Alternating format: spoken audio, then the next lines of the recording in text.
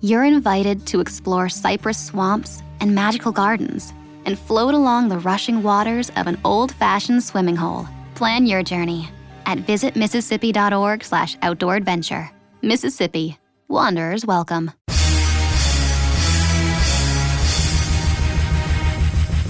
This is America with Rich Valdez, powered by PolitiWeek.com. And Rich Valdez is with us, former Christie administration official. You worked for Chris Christie, you've been in politics, done a lot of public service stuff. Rich Valdez, columnist now with the Washington Times. This is America. Richie V, you're on the air with the nation. This is America with your host, Rich Valdez. All right, America, welcome back to another edition of This is America. I am Rich Valdez with an S, your liberty-loving Latino amigo, right here 17 floors above Madison Square Garden here in New York City. Liberty is one of those things that I've told you on this show that's making a comeback. I've told you that there's a godless society, a society that's ripe for cultural Marxism, and that not a single shot was fired on the four major battlefields. And the battlefields I'm talking about are all intellectual. Every single classroom, from pre-K to the college campus. The media. Newsrooms all across America.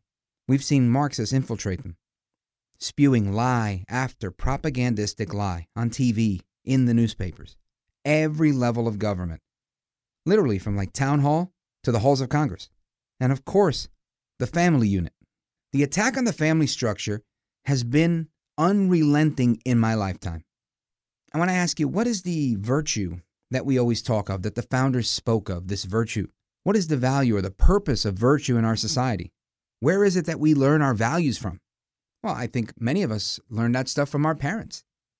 And I'm going to make a quick aside. The other day, I was getting a café con leche, right? I like to drink Spanish coffee, and there's a spot not too far from my house that I go to, and I get it.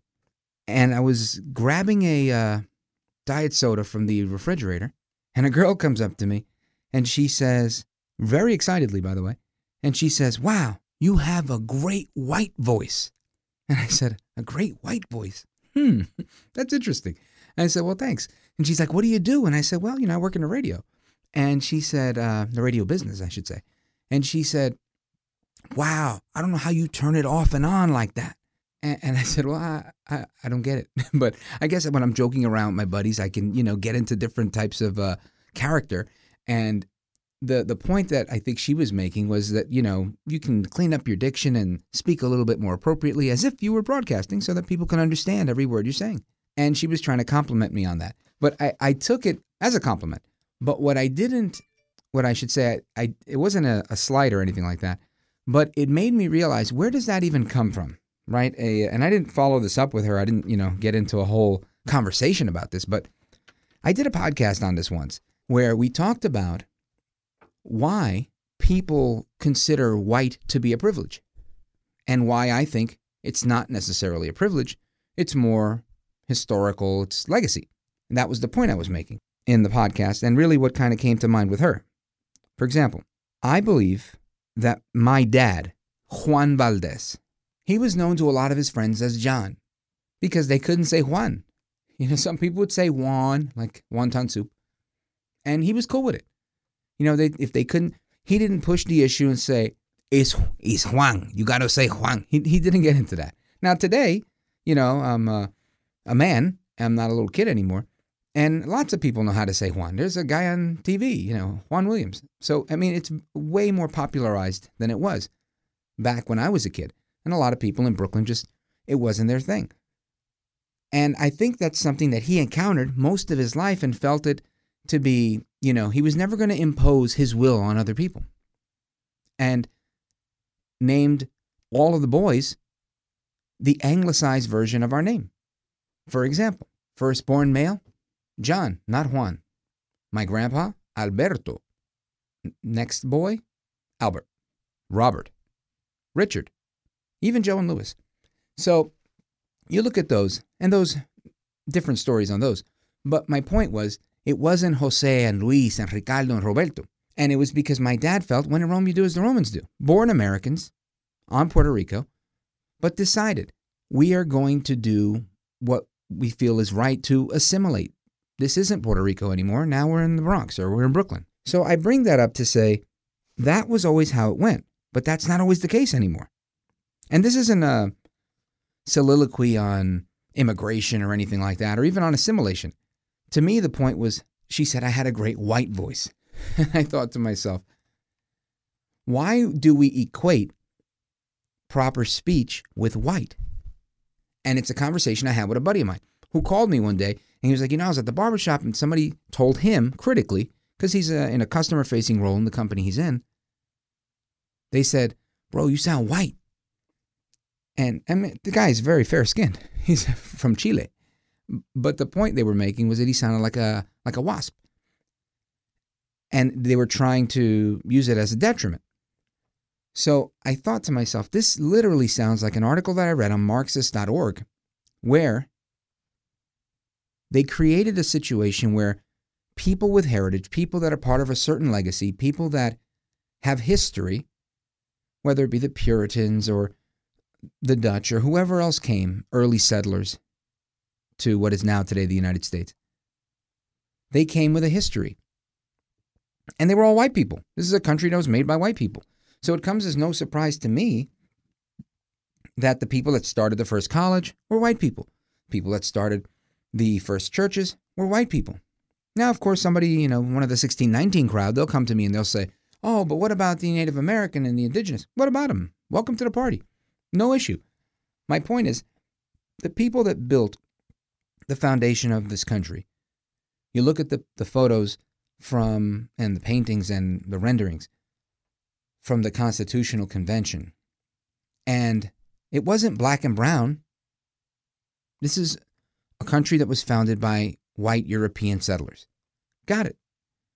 So it comes as no surprise, like I said, that those that went through the educational system in this country first, those that were here first, white people. So it's all about legacy. It's not about privilege. It may be a privilege to have what they call old money, or parents, what we know now when you look at statistics. I sat on the board of a charter school for close to a decade, and one of the key indicators that we derived from data that was collected over the years was that if your parents went to college, you were more successful in school.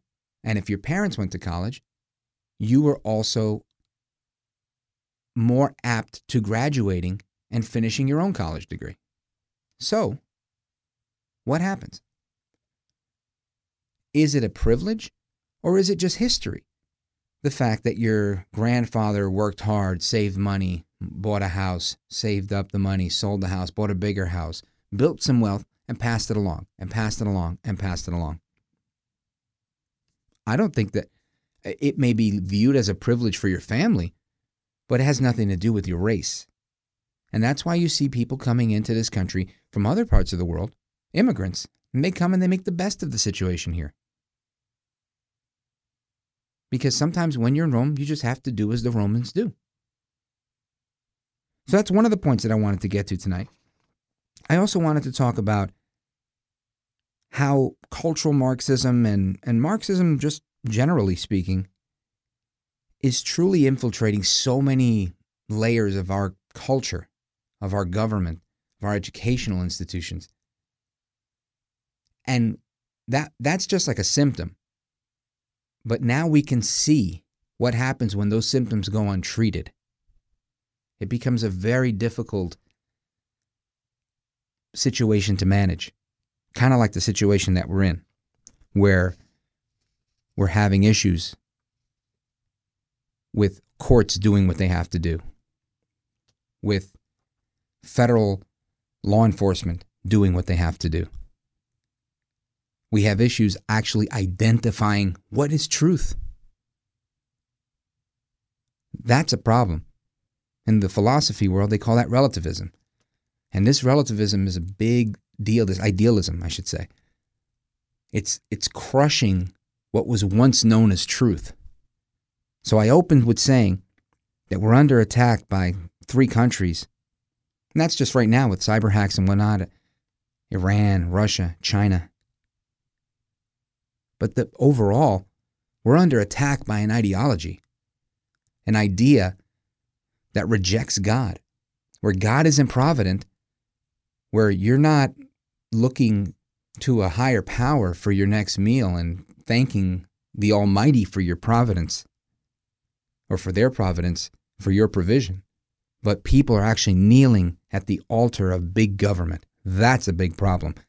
But I'm not done yet, so keep it locked right there. You're listening to This is America. I'm Rich Valdez. Find your next truck at Woodhouse Buick GMC. No matter where you're heading or what tasks need tackling, there's a premium and capable GMC truck that's perfect for you. Make a statement on the job site, out on the town, or wherever life leads you in the powerful and distinctive Sierra 1500, or elevate your driving experience in the adventurous and innovative Canyon. Explore our inventory online at WoodhouseBuickGMC.com or visit our indoor showroom today. Woodhouse Buick GMC. We are professional grade. This is America.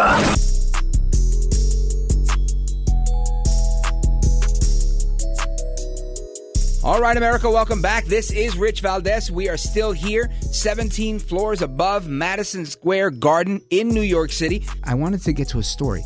The story is, I went out for lunch, right? I'm at an undisclosed bunker in New York, and I went out for lunch, and the place I was going to was a Spanish restaurant. It wasn't open. So I found a familiar restaurant that I'd seen in Manhattan. And I said, oh, wow, I know that spot. They got one in the city right by Madison Square Garden where we used to broadcast, 17 floors above Madison Square Garden. And I saw it. So I went in, Italian place, Famiglia with a G. And Tony and his nephew and the rest of the guys, great guys, big shout out to them. They, great meatballs. And it was great because we were having a conversation and they were familiar with the work that we do here in the radio station and across America, obviously on these airwaves. And they were supporters and listeners, so I just wanted to say hello to them and thank them for great lunch. It was really good. And I got a salad from Mr. Producer, and I haven't gotten the feedback yet. I don't know if he's eaten it or not, so we're going to have to hold his feet to the fire. But the meatballs were great. And the reason I bring up small business is not, to say hi to my new friends at the Familia restaurant, but it was because small businesses are taking a really hard hit, a really, really hard hit. And this is problematic because if we go back to what I said about Reagan says, best anti-poverty program's a job.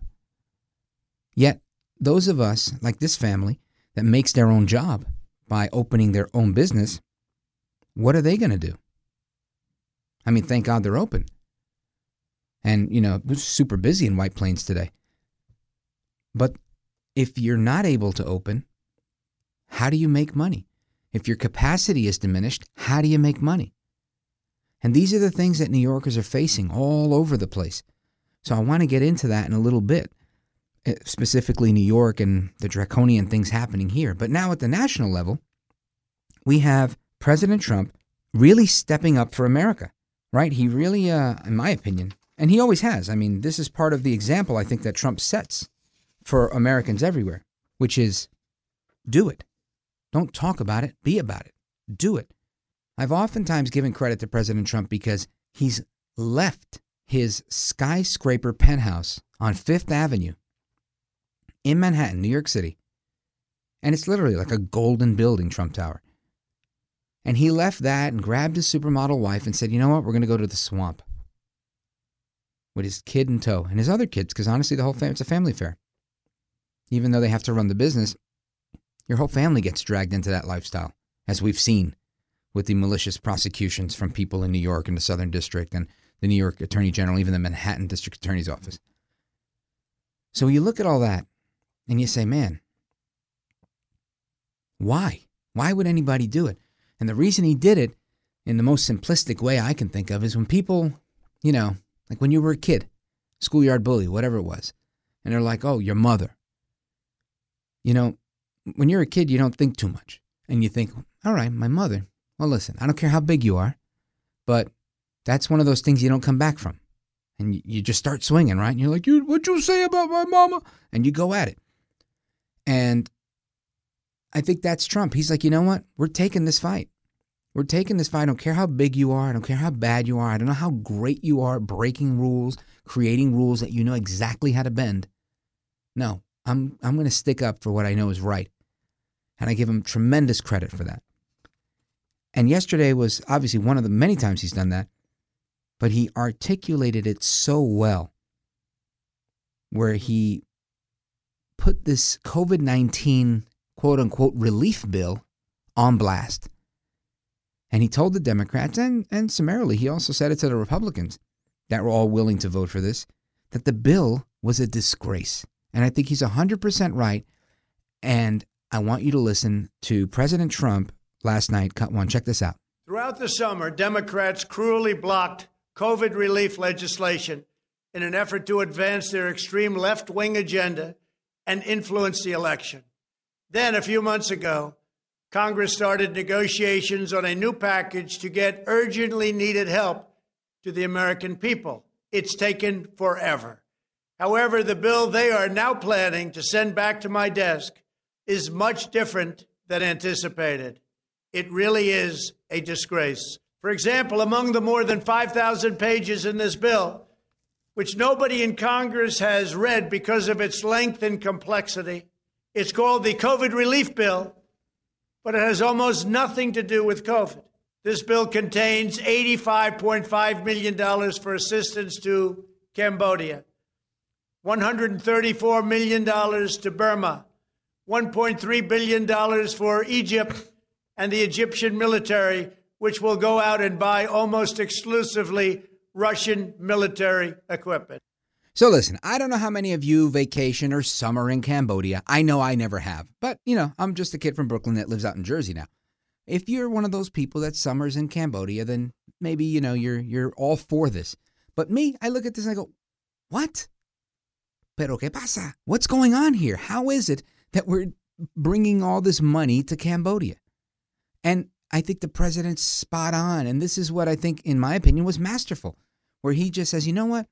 I'm going to call these guys out because, hey, what do I got to lose?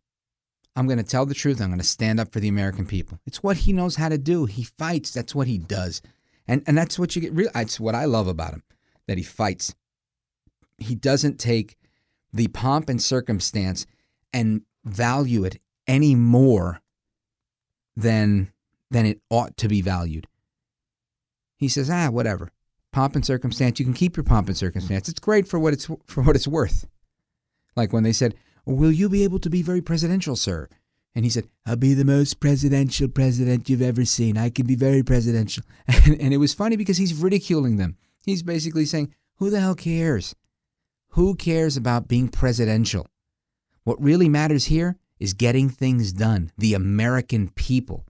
And that's what El Trompito, that's what I like to call him, El Trompito, Donaldus Magnus, the 45th president of these United States, El Presidente, Donaldus Magnus. That is what he does. He gets stuff done. I want you to listen to him saying that $600 is not nearly enough money for small businesses. Check this out. Despite all of this wasteful spending and much more, the $900 billion package provides hardworking taxpayers with only $600 each in relief payments. And not enough money is given to small businesses, and in particular restaurants, whose owners have suffered so grievously. They were only given a deduction for others to use in business their restaurant for 2 years. This 2-year period must be withdrawn, which will allow the owners to obtain financing and get their restaurants back in condition. Congress can terminate it at a much later date, but 2 years is not acceptable. It's not enough. I agree with him 100%. I have friends that have lost their shirts with businesses in New York City, restaurant businesses that are just not available anymore. One of my radio colleagues earlier today, Sid Rosenberg, I heard him talking about how he pays all this money to live in Manhattan on the Upper West Side. And he's like, what do I do that for? Why would I pay all this money to live in Manhattan? I do it because there's this restaurant that I like and that restaurant that I like, and I can go to this and I can do that. Everything's right here. All the best of everything right here. New York City, it's right here. And he said, now nothing's right here. I'm still paying that huge rent to live here for what? And I think he's got a point. People are losing their shirts. People are losing their livelihoods. Some kids can go to school, some kids can't.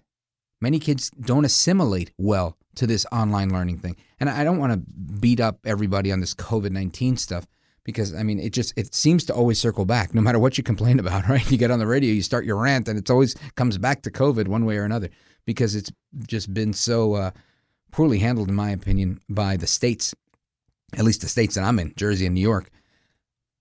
But bottom line here is small business owners are getting beat up on this. And ultimately, the small business owner is he who employs most people in America, or she who employs most people in America.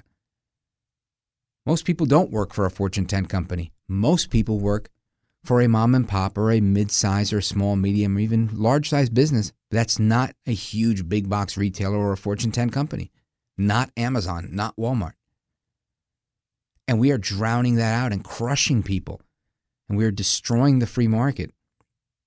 And it's becoming eerily reminiscent when the government starts bringing money in and we're trying to bail this out and do that and do that. It really reminds me of how China's economy kind of grew and flourished, where they take 51% of whatever they feel like taking. And they run industry. And they run you. And the president just went out there and he did what he does.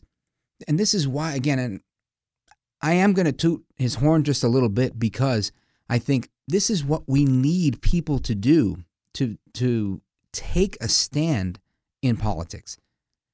To say, hey, you know what? This is my opinion. I truly do feel this way. This is what I'm going to do. And he's not, he could totally stay home and be a lame duck president and just say, hey, figure it out. Biden, if you guys think Biden won, great. If I don't get this challenge on January 6th, if that doesn't fly right, you could do it with him. And in effect, that's what he said. But he said it so much better because, he said, I might be the one that you have to deal with. So I think it's terrific that he used his veto pen on a separate issue on the defense bill because of the pork that was in it and the way that they've done it. And I think it really draws attention to what's happening in Washington, what's happening in Congress specifically, and what's happening in the governance of our country at the federal level, where more and more people are waking up realizing, you know what? I really am going through a difficult time right now because of X, Y, and Z. Something coronavirus related, whether it's your business being crushed by coronavirus, customers not being able to do what they have to do. Everybody's got something to do. The coronavirus is screwing people left and right, in particular small businesses. To me, it seems like such an effective way for the opposition, the oppressor, to stifle speech or even congregation, right? You have the Minutemen back in the days that congregated at restaurants and local watering holes and wherever people met, church. And guess, those are the places they don't want you to go. You can't go to bars. You can't go to church. Oh, the singing spreads COVID. What about the supermarket? No, that's fine. What about, it's just bizarre. And to me, it's because there is strength in unity and they're not allowing unity. But before I go into that, I want you to hear what Trump said.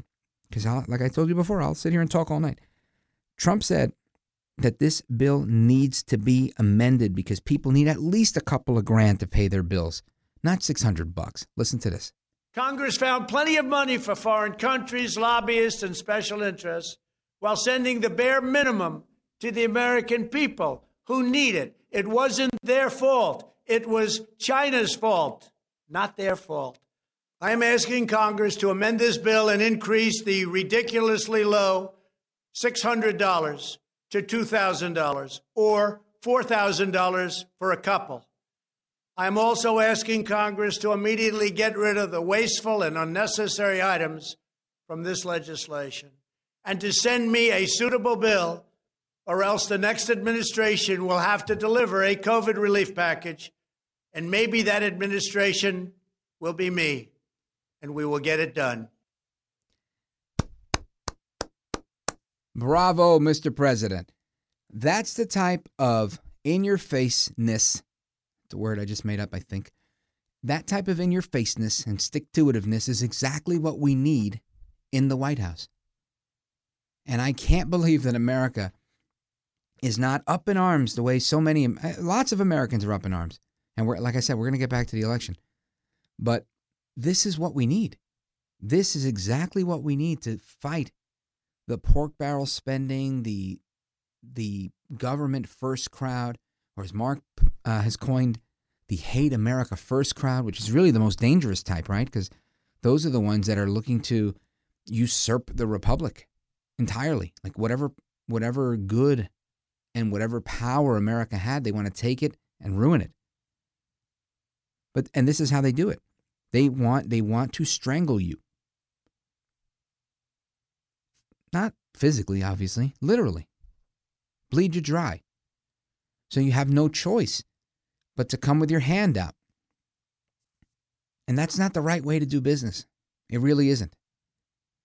Big corporations, when you meet somebody that works in one of these big corporations, most will tell you, oh no, they're really good. I get 3 weeks vacation. I get this, I get that. Oh no, when I had my kid, they let me do this and they let me do that. Why? Big companies, A, they've made enough money to be able to handle that. But B, they've figured out that the only way you stay in business and you make money is with good people. Good people are hard to come by. So you want to take care of your people.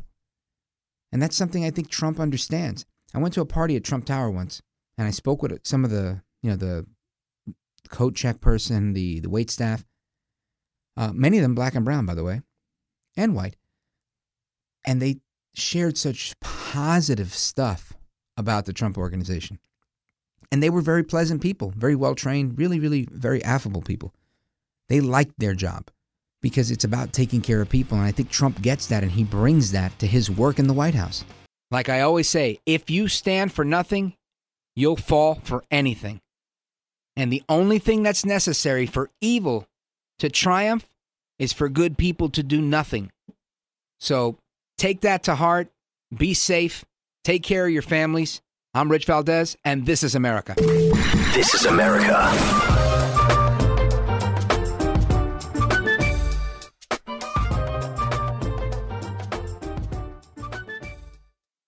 College can be expensive, but saving now can help your students save later. Give your child's college savings a boost by registering for a chance at a $1,000 savings plan deposit for 6th through 12th graders. Sign up today at iowastudentloan.org/register.